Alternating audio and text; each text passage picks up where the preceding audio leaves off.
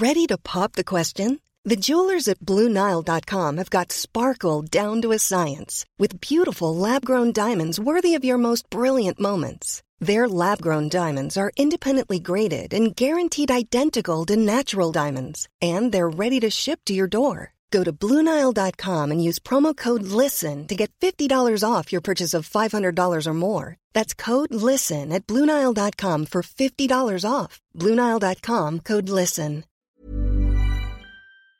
Hello everyone, Sam Willis here. Now, before we begin, I wanted to make a little announcement. I'm delighted to tell you all that I've teamed up with the excellent Bike Odyssey, a company with history and travel deep in its heart.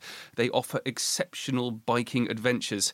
Bike Odyssey was set up by the historian, TV presenter and friend of mine, Sam Wood, who made the BBC documentary on Hannibal's Trail, and he subsequently dedicated his life to cycling in the footsteps of great historical figures. This autumn, I'll be joining their Venetians tour, travelling in the footsteps of Marco Polo.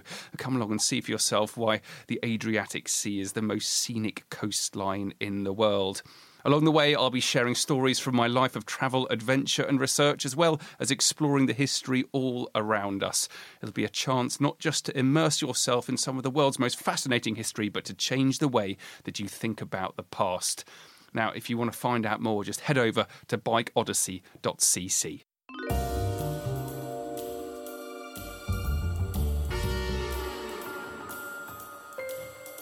Ladies and gentlemen, welcome to Histories of the Unexpected, the show where we demonstrate that simply everything has its own history, like eggs, lenses, and apes. Or C, flea, and tea. Or spot hot and what it's not. That's the history of opposites. Of course, it all has to rhyme. It does, and we'll be following the links in our minds as we always do as we come across them, explaining how those histories link together in unexpected ways. Who knew, for example, Sam, who knew that the history of trees, take that tree growing in your garden, the history of trees is all about highwaymen, fairness, seafaring, industry, and of course saving the planet. Or that the history of the Reformation... And hiding. And hiding. And hiding in trees. Tree houses and children. I mean, we could go on and on and on. I think we should. We should do trees. It's about hanging, it's about execution. And the history of the Reformation, and we're going to do a special on the history of the Reformation because we've just recorded something on the history of the Tudors. The history of the Reformation is in fact all about bells, bones, windows and fire. We've talked a lot about the Reformation. It always crops up. Reformation and gloves. They are core themes at the heart of Histories of the Unexpected. Absolutely. The man sitting opposite me, he's the yo-ho-ho of history. He is Professor Extraordinaire of Early Modern British History at Plymouth University. He is James Daybell. Hello, James. Hello, Sam. And the man sitting opposite me is the Blackbeard of maritime history. It is the truly wonderful, fantastic, famous historical adventurer, Dr. Sam Willis. So, Sam, what are we doing today? Well, I've just realised, but with the yo-ho-ho of history, it could either be Father Christmas or pirates. It's or is it ho-ho-ho? It's almost summer. There's a real difference between ho-ho-ho and yo-ho-ho. Isn't there? There is. Fundamental difference. We're doing yo-ho-ho. We're doing yo-ho-ho and a bottle of rum. We are doing pirates. Pirates. So, Sam, when you think about pirates, and we haven't done this for a while, when you think about pirates, what do you think of? I think about ships and fighting and stealing and treasure and empire and locations of being pirates, why people are doing the pirating where they are, and also the way it changed over history. So you've got kind of Tudor pirates like Drake, and you've got the Barbary pirates as well, different type of pirates doing a different type of piracy. See, that's interesting. Drake as a pirate, often people see him as a sort of an adventurer and state-sponsored and all of that. So how come he's a pirate? Yeah, no, it's a very good point. What is it okay if it's state-sponsored? Is it not? So legal definitions is a really important part of it, actually, and trying to understand piracy and also understanding where in the world piracy disappears and how it's controlled. It's as much a legal problem and defining what piracy and who pirates are and how they are being a pirate is anything else. And privateering is basically a sort of really simple rule of thumb that privateering is when it is state-sponsored, and pirate is when you're off on your own. Yes, essentially. But it's state-sponsored, but they're still pirating. They're still stealing stuff. Yes. Yes. It's a maritime thing. Yes. And you're stealing stuff on the high seas where there's no jurisdiction. Yes. Yes. But, if you think about, people talk about the pirate wars, whatever they might be, and there's a sort of inherently martial aspect to it. However, it's as much a social legal issue as it is actually to do with the fighting. So those are some of the ideas which I think about initially, and doing it in an unexpected way is more challenging. But there's been some wonderful scholarship written about piracy. Yes, and you can really get to grips with it. But I think if you're listening to this and you want to get involved in piracy, the first thing if you want to, get a boat. Makes you sound like it makes you sound like if you want to be a pirate. Do you want? Yes. If you want to be a pirate, lose your morals, grow your hair. Yes, a peg leg, a hook, and a cutlass, an eye patch, and eyeglass. Yes. All of these things, I think, are very expected themes, though, aren't they? Yes. You could sort of stop and ask anyone what they thought piracy would be, but I think the point is here we can explode it and explain that there are various different ways of thinking about it. One of the fundamental ones, of course, is when and where you're talking about. Yes. Most people talk about the golden age of piracy, Caribbean, late 70s. Yep. They're more buccaneers. Now, that's another thing. Yep. 1700...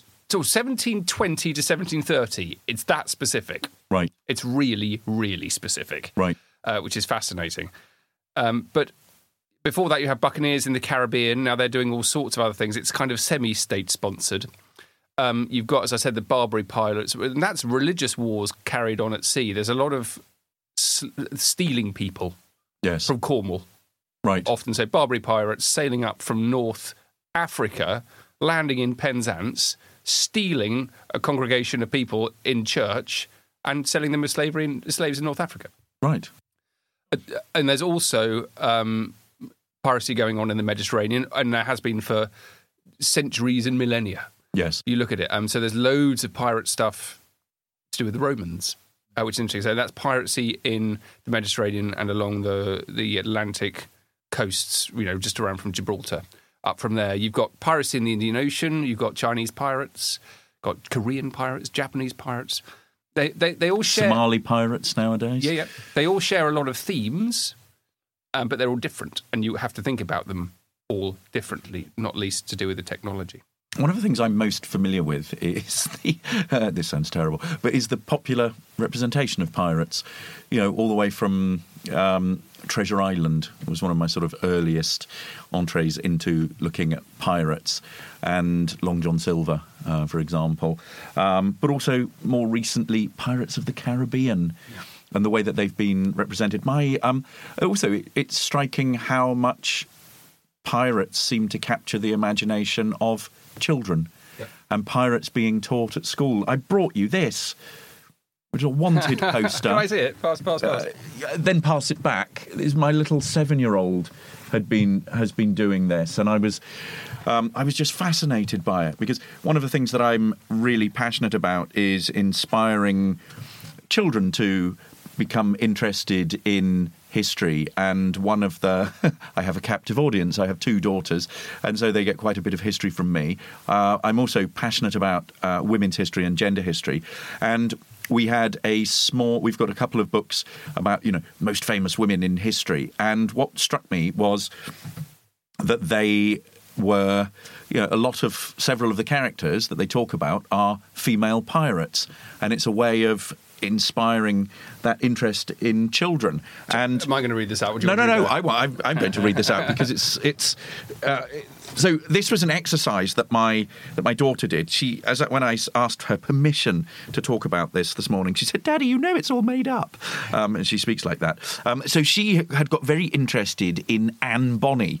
So we've got a little, and one of the exercises that schools get children to do is they teach them about pirates and then get them to do a bit of creative writing, sort of creative non-fiction. Anne Bonny being a very famous real female pirate in the 18th century. Yeah. Cross-dressing female pirate, and we'll come back to that. So, name Anne Bonny, age 30, gender female. So they're already getting them to think about these categories. Distinguishing mark, frizzy red hair. Now, apparently that is true. And a scar on her cheek. She always wears a bandana in her hair.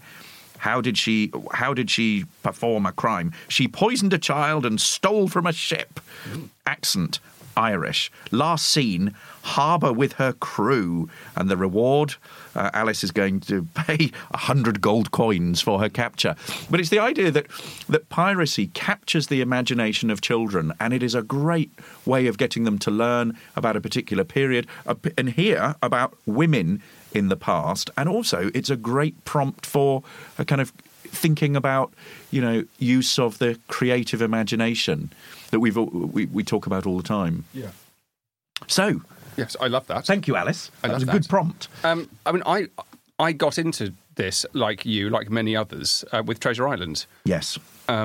Squire Trelawney, Dr. Livesey, and the rest of these gentlemen having asked me to write down the whole particulars about Treasure Island from the beginning to the end, keeping nothing back but the bearings of the island, and that only because there is still treasure not lifted.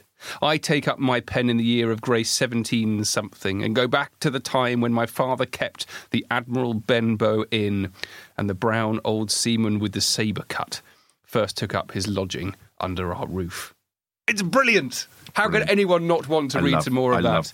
I love Treasure Island. I remember him as if it were yesterday as he came plodding to the inn door, his sea chest following behind him in a hand barrow, a tall, strong, heavy, nut-brown man, his tarry pigtail falling over the shoulders of his soiled blue coat, his hands ragged and scarred with black broken nails, and the sabre cut across one cheek, a dirty, livid white. I remember him looking around the cove and whistling to himself as he did so, and then breaking out in that old sea song that he sang so soon afterwards, 15 men on the dead man's chest, yo-ho-ho, and a bottle of rum. It's brilliant. I just, for the first time, I've just realised that 15 men on the dead man's chest, what does that mean? Have you any idea? 15 men on a dead man's chest. Is it coins? Is it money? Not 15 people, standing on a dead man's chest. Yeah, it's interesting, isn't it? Yes. I'd like to know. Can someone get in touch, please? Spots. Spots, it is good. Just bear with me. So okay. This is the Treasure Island bit, which actually inspired me partially to become a naval historian and to become a biographer, because I've written a biography of the Admiral Benbow. So I'll take you back to that bit here. I take out my pen in the year of grace, 17-something, and go back to the time when my father kept the Admiral Benbow Inn. Now, those of you who spend time in Cornwall, there's one in Shrewsbury as well, will know that there are pubs indeed called the Admiral Benbow. And he's a real person with a real history, and that actually inspired me to find out about him and write a book. Now, Benbow is actually important, and his life is intricately tied up with pirates and with piracy, because he went on the hunt. He went into the Caribbean in the 1690s to try and hunt pirates, and he actually helped to track down William Kidd. And one of the most wonderful things I found was a list of William Kidd's treasure, which Benbow actually managed to find and bring back from America. And it's so real. This is a list of some and possibly all of the treasure which was delivered to Benbow for safekeeping, as the Gloucester, the ship he was on, was in Massachusetts Bay in June 1700. This is the full inventory. It's the point here that pirates do have a real history, and we'll talk a bit more about the myth of it all, but historians have really done their best to fill in the gaps. In Captain William Kidd's box, one bag containing 57 silver bars, one bag containing 79 bars of silver, another one containing 74 bars of silver, an enamelled silver box gilt in which are 4 diamonds set in gold lockets, one diamond loose, one large diamond set in a gold ring. Then they go and find another stash of his stuff in a house where he'd been hiding, a bag of gold, another bag of gold, a handkerchief full of gold, another bag of gold, another bag of gold, another bag of gold, and another bag of gold. Almost $20 with pieces of 8 English crowns, another small bar of silver, a lump of silver, a small chain, a bottle, 2 silver basins, silver candlesticks. It just goes on and on and on. And he's got all sorts of other stuff as well. He's got bags of sugar and pieces of silk, muslins, calico, gold dust, silver bars. What's wonderful about it is that there's it's an utterly convincing list of treasure. Yeah. It's like someone's raided a variety of jewellery shops and just nicked a few things, and he's kept it there. So there's nothing kind of systematic about it. He's got a bit of this, he's got a bit of that. And I love the way, particularly, that piracy and pirates have the myth, yes, the story we all know, but there's a real proper history there, and it's absolutely fascinating. Yeah. And it happens at a time when people are keeping records, people are writing about it, so you can get hold of it. Okay, see, I was thinking about how to get into pirates in unexpected ways, and one of the things that I would, by chance, this is total serendipity, one of the things that I was thinking about was sea shanties as a sort of sung tradition that captures the sort of spirit or legend of particular pirates. And the ballad of Captain Kidd was one of those that I came across. My name was William Kidd. There are lots of different versions of this. My name was William Kidd when I sailed. My name was William Kidd when I sailed. It's very repetitive. My name was William Kidd. God's laws I did forbid, and so wickedly I did when I sailed. It goes on. My parents taught me well when I sailed. My parents taught me well. I'd a Bible in my hand when I sailed. I murdered William Moore as I sailed. I was sick and nigh to death as I sailed. God, it goes on and on and on. I thought I was undone and my wicked glass had run. And it goes through all the sort of piratey activities. I spied 3 ships from Spain. I'd 90 bars of gold. Farewell the raging main. To the execution dock I must go. To the execution dock I must go.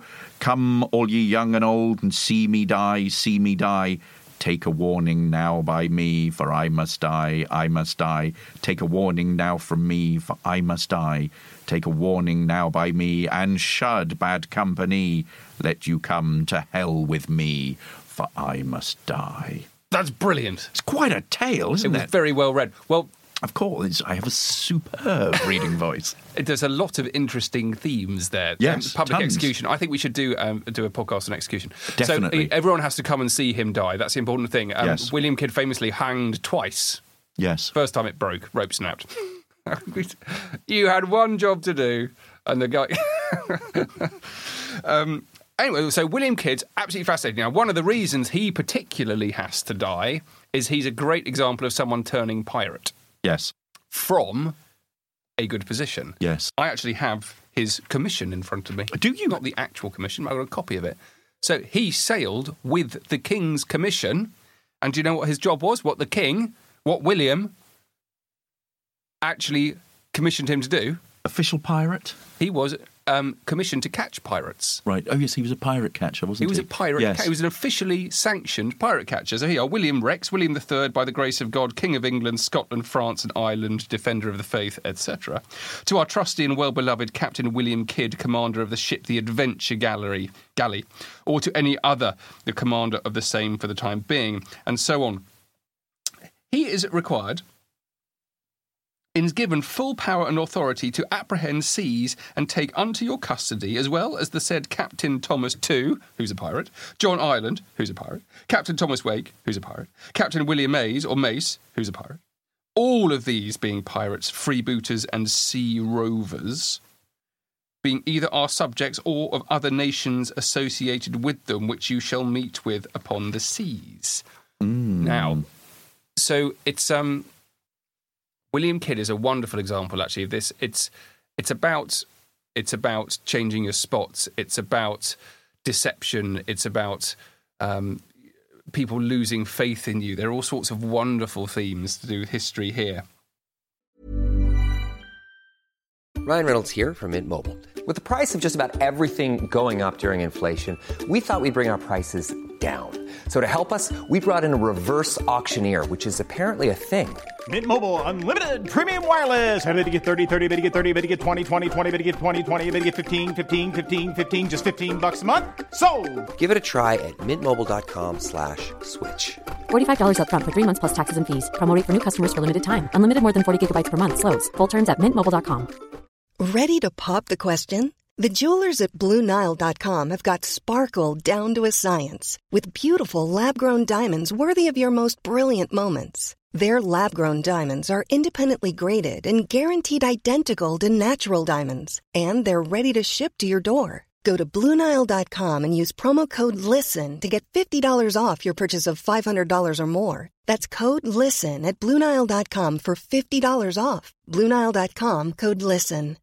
When you make decisions for your company, you look for the no-brainers. And if you have a lot of mailing to do, Stamps.com is the ultimate no-brainer. It streamlines your processes to make your business more efficient, which makes you less busy. Mail checks, invoices, legal documents, and everything you need to keep your business running with Stamps.com. Seamlessly connect with every major marketplace and shopping cart. Schedule package pickups and see your cheapest and fastest shipping options from different carriers. With rates up to 89% off USPS and UPS rates. And with the Stamps.com mobile app, you can take care of mailing and shipping wherever you are. Make the same no-brainer decision as over 1 million other businesses with Stamps.com. Sign up with code PROGRAM for a 4-week trial, plus free postage and a free digital scale. No long-term commitments or contracts. That's Stamps.com. Code PROGRAM. And I'm just reading a bit from this book, and it explains when the whole crux of the biography I'm reading here is when and how he suddenly changes and why he does so. And he kills one of his men with a bucket. He seems to have an iron bucket, smacks him around the head with it. So William Kidd's out there in the Indian Ocean, so that comes back to this question of where piracy is happening, what they're doing there. And he steals a lot of money from an incredibly valuable merchant ship. But the big question at the time, it was one of the most popular pirate trials, was how, when and why this man who sailed with the King's commission on a well-equipped ship essentially lost the plot in their eyes.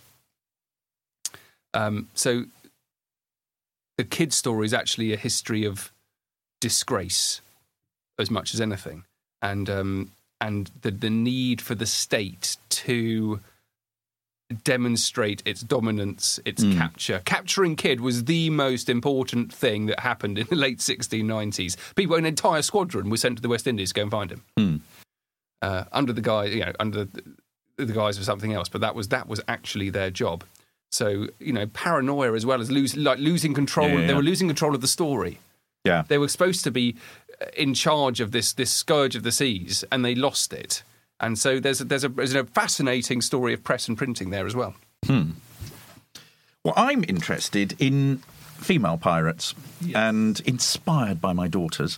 And one of the most interesting characters I've come across is Grace O'Malley, who's an absolutely fascinating Elizabethan pirate.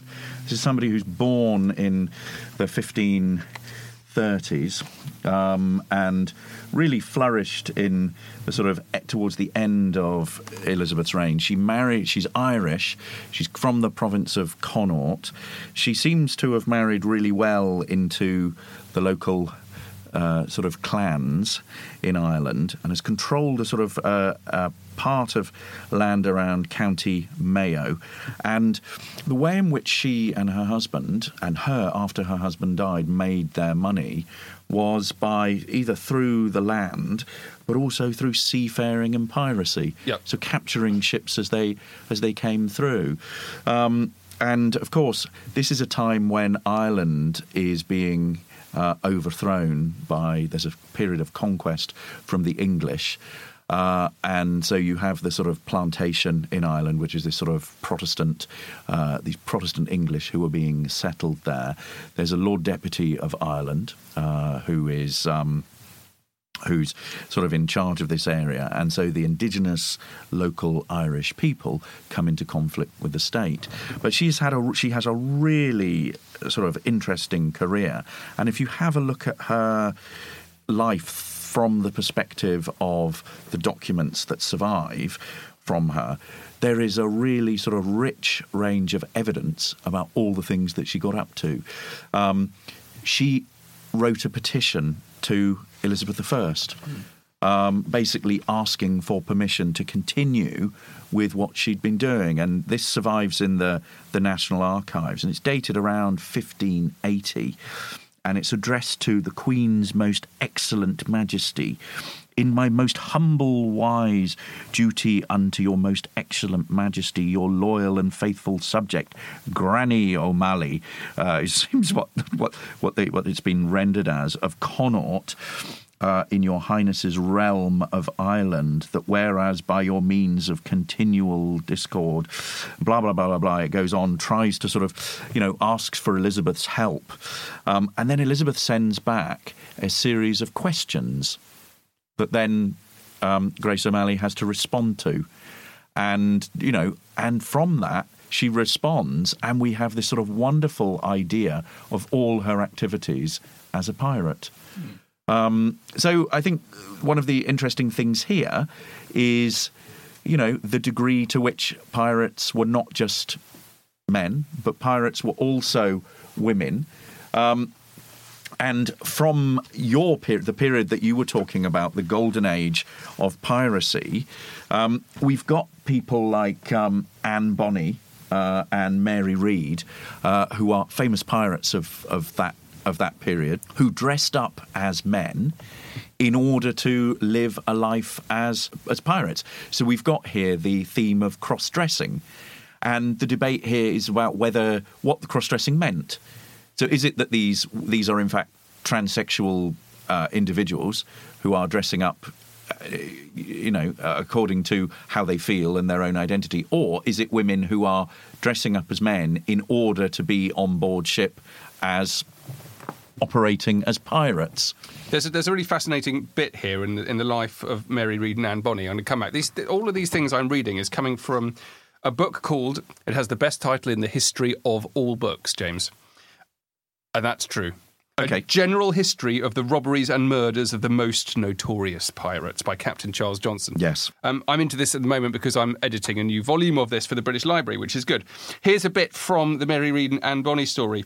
Among these was a young fellow of a most engaging behaviour, or at least he was so in the eyes of Mary Read, who became so smitten with this person and address that she could neither rest night or day. But as there is nothing more ingenious than love, it was no hard matter for her, who had before been practised to these wiles, to find a way to let him discover her sex. She first insinuated herself into his liking by talking against the life of a pirate, which he was altogether averse to. So they became messmates and strict companions. When she found he had a friendship for her as a man, she suffered the discovery to be made by carelessly showing her breasts, which were very white. It's a key moment in this story. And how Mary Read and Anne Bonny disguise themselves, how they cope on board with life surrounded by men, and falling in love, at least being lovers with various members of the crew. So this is a general history of the robberies and murders of the most notorious pirates. That's right, by Captain Charles Johnson. Published in 1724. Okay, so that's the one. Now, this for me is one of the real unexpected aspects of piracy. So piracy for me is actually all about anonymity. Yes. About not knowing who people are, but at the same time, it's about identity as well. So let me just explain this a little bit. Pretty much everything we know about these pirates from the Golden Age, so this is Bartholomew Roberts, Avery, Stede Bonnet, Charles Vane, John Rackham, Edward Lowe, Blackbeard, on and on and on, William Kidd, comes from this book, which was published in 1724.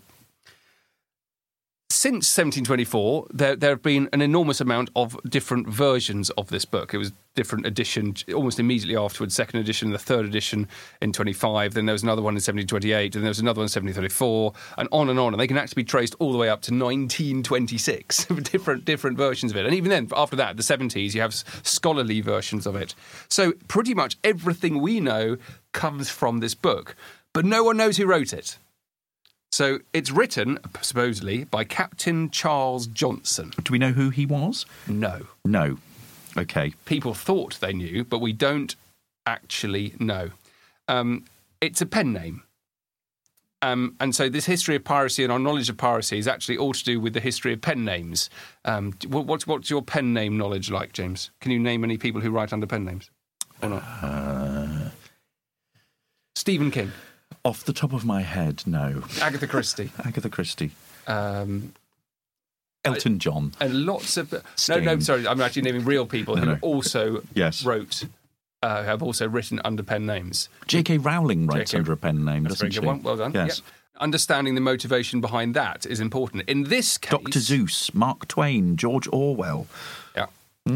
A surprising amount of people. Yes. One of the most famous at the time was Daniel Defoe.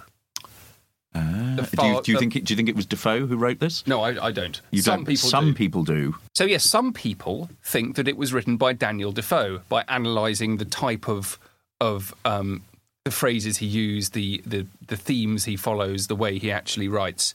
But that's been chucked out basically by contemporary historians. And now someone who's been proposed is called Nathaniel Mist, who was a Jacobite publisher at the time. One of the things we do know, the two things we do know, is that whoever wrote this book had access to contemporary sources. And actually, when you think about this book and you think about the history of pirates, it goes to the very heart of what it is to be a historian and how you get your information, where you get it from. So whoever is publishing this book is getting fresh, reliable, colourful, first-hand information from somewhere. They are also very knowledgeable about the sea.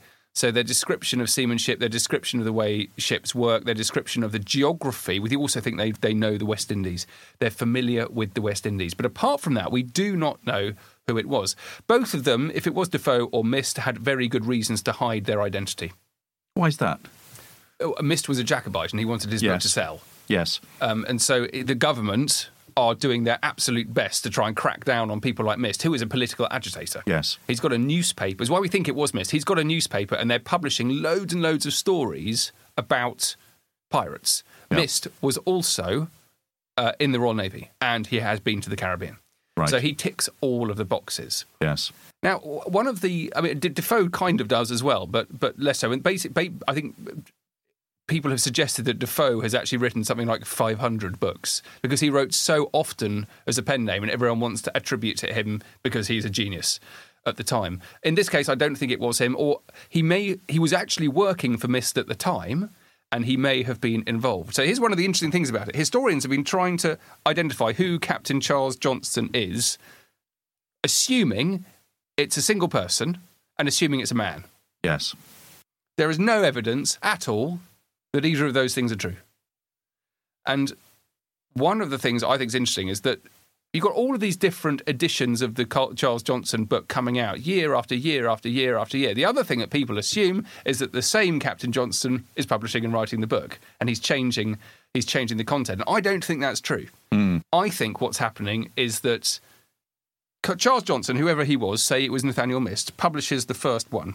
Yep. It's an immense success. He then publishes the second one, possibly the third one. Then it goes a bit quiet until 1734. Then I think someone else publishes the 1734 volume, and then someone else after that. So our understanding of pirates and the history of piracy is actually intricately linked with things like the history of copyright, publishing, and readership. Fundamentally, yes, the publishing industry. So one of the other great things about this book was published in 1724. It was the first book to be published about pirates. However, it was by no means the first criminal biography. And there is a long established, fascinating tradition of criminal biography. People were obsessed with criminals and criminal biographies. And the earliest one here, we have 1592, James. 1592, yes. The arraignment, examination, confession and judgment of Arnold Cosby. He sounds like a baddie, doesn't he? Who wilfully murdered the Lord Burke near the town of Wandsworth on the 14th day of the present month of January and was executed the 7th of the same month. Well, there is a well-established tradition of murder pamphlets from the Elizabethan period and news pamphlets. Yep. And that's the kind of literature that would have sold. Yep. So it's probably within that that tradition. And this, to me, the publishing history of this seems to sort of tally absolutely with these kind of popular texts. What's interesting from this, from looking at the front cover of it, the title page, is the way in which the typography helps sell it. A general history of the pirates in massive sort of bold type. But then what's interesting is the prominence that's given to two female pirates. Yes. To Mary Read and Anne Bonny. Basically the font for them is so much larger than any of the others. It's on the front page. So, yeah, it's on the front page, and that is basically how they're marketing it, with the remarkable actions and adventures of two female pirates. I mean, also in this 1724 edition, you've got wonderful illustrations as well. And Anne Bonny is represented. You can tell that she's female. You can tell that she's got feminine shoes. You can see her long curly hair coming out. The artist is stuck with the basic problem of trying to present these people as visible women. Yes, isn't he? Yes, and just stacked with weapons as well. The other very distinctive one is Edward Teach, who, of course, you all know as Blackbeard. Yes, and he's standing under a palm tree. There, he's standing by. There are a variety of things here suggestive of maritime stuff. There's some people carrying a barrel behind him. He's standing next to another barrel. He's under a very distinctive, curious-looking tree with a ship in the background that he's pointing to. He is riddled, I think is the phrase, with guns. Yes. And he's got a big musket on his right-hand side. Now, interestingly, he's twisted and plaited his beard, and his hair, he's also twisted and plaited, and into his hair he has put fireworks and set fire to them. Yes. And he was one of the pirates who actually believed he was the reincarnation of the devil. That's what he told everyone. He would be taking people presently to hell. Charming chap. But there's wonderful illustrations in here. And there were also a very similar thing to a 1740, like a decade before this was published. There's another book on highwaymen.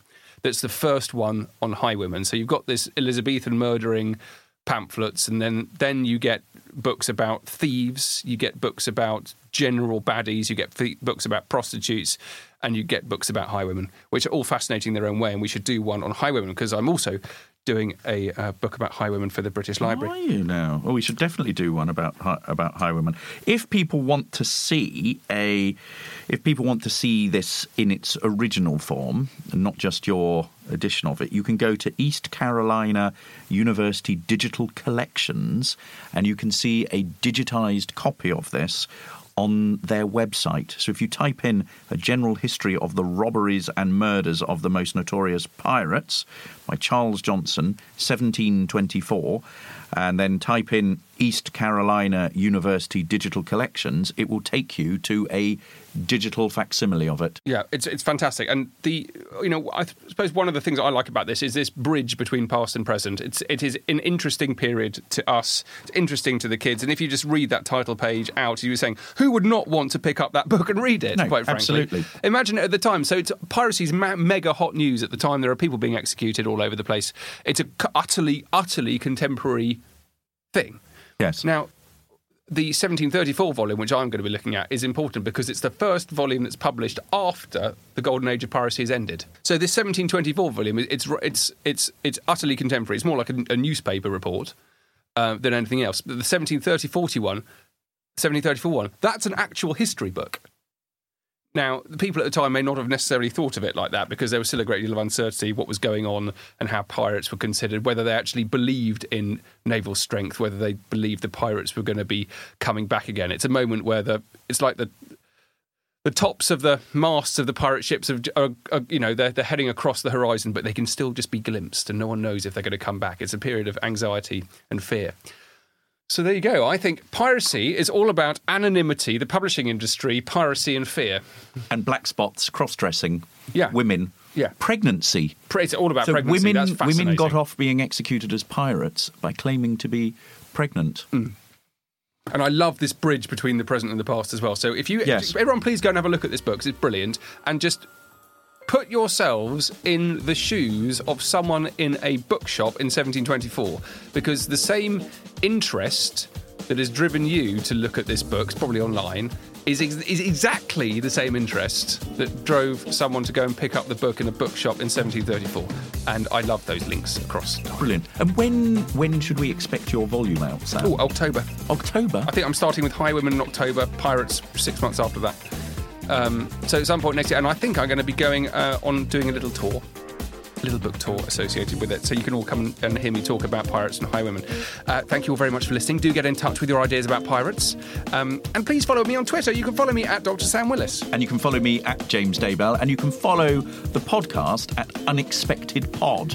If you want to find out what's coming up with the rest of our books and our live shows, we've got loads of live shows coming up, and it's really good fun. Our books and podcasts have been turned into a show by a playwright, and we turn up on stage with a big box full of magic, don't we, really? Yes, and we're doing Chalk Valley, we're doing Wimpole Hall in Cambridge, the Cambridge History Festival. We're at Ways with Words at the wonderful Dartington Hall. Yes.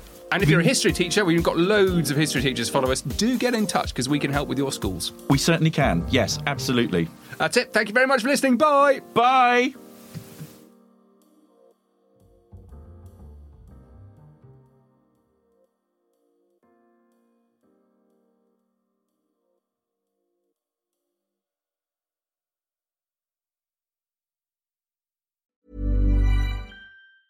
Even when we're on a budget, we still deserve nice things. Quince is a place to scoop up stunning high-end goods for 50 to 80% less than similar brands. They have buttery soft cashmere sweaters starting at $50, luxurious Italian leather bags, and so much more. Plus, Quince only works with factories that use safe, ethical, and responsible manufacturing. Get the high-end goods you'll love without the high price tag with Quince. Go to quince.com/style for free shipping and 365-day returns.